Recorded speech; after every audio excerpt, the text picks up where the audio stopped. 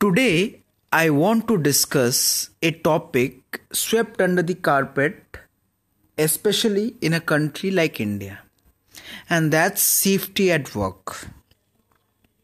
Let me start by asking you this question. Do you have the courage to leave home early when you have finished your work? Be honest while answering. I can say for a fact that more than 50% of people responding know that they will not leave early even if they have finished their work for that day. And that reason is insecurity. Insecurity from whom? It's from our own people. When you finish your work ahead of time, it's not a virtue, at least in an Indian context. People are going to taunt you. You don't have enough work. Your supervisor may say, you're not doing your work well. Finishing ahead of time is a sin. And this is what needs to change.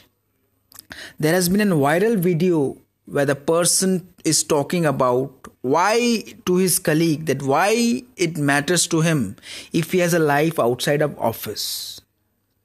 And I completely concur with this fact that unless you have proper work-life balance, you can't be successful in any field. You need to spend time with your family, your friends, and also spend enough time on work. That will make you a well-rounded individual. How many times have we heard that in my time I used to spend 72 hours in office, I used to spend the whole week in office? Well, you spend the whole week in office because you didn't have a life.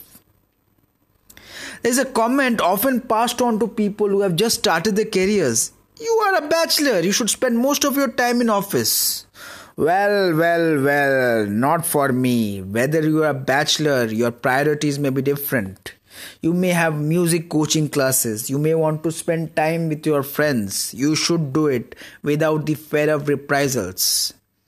And the day we can finish our work on time with quality and not worrying about what others have to say, only then can we say that we have work-life balance. And work-life balance very closely ties into with mental safety as well.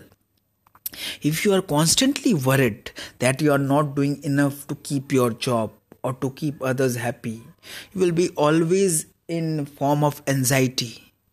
And that's what needs to change. Finish your work on time, prepare for the next day, keep the big picture in mind, spend time with your family, but get a life outside office. That's what I have to say today. Thank you.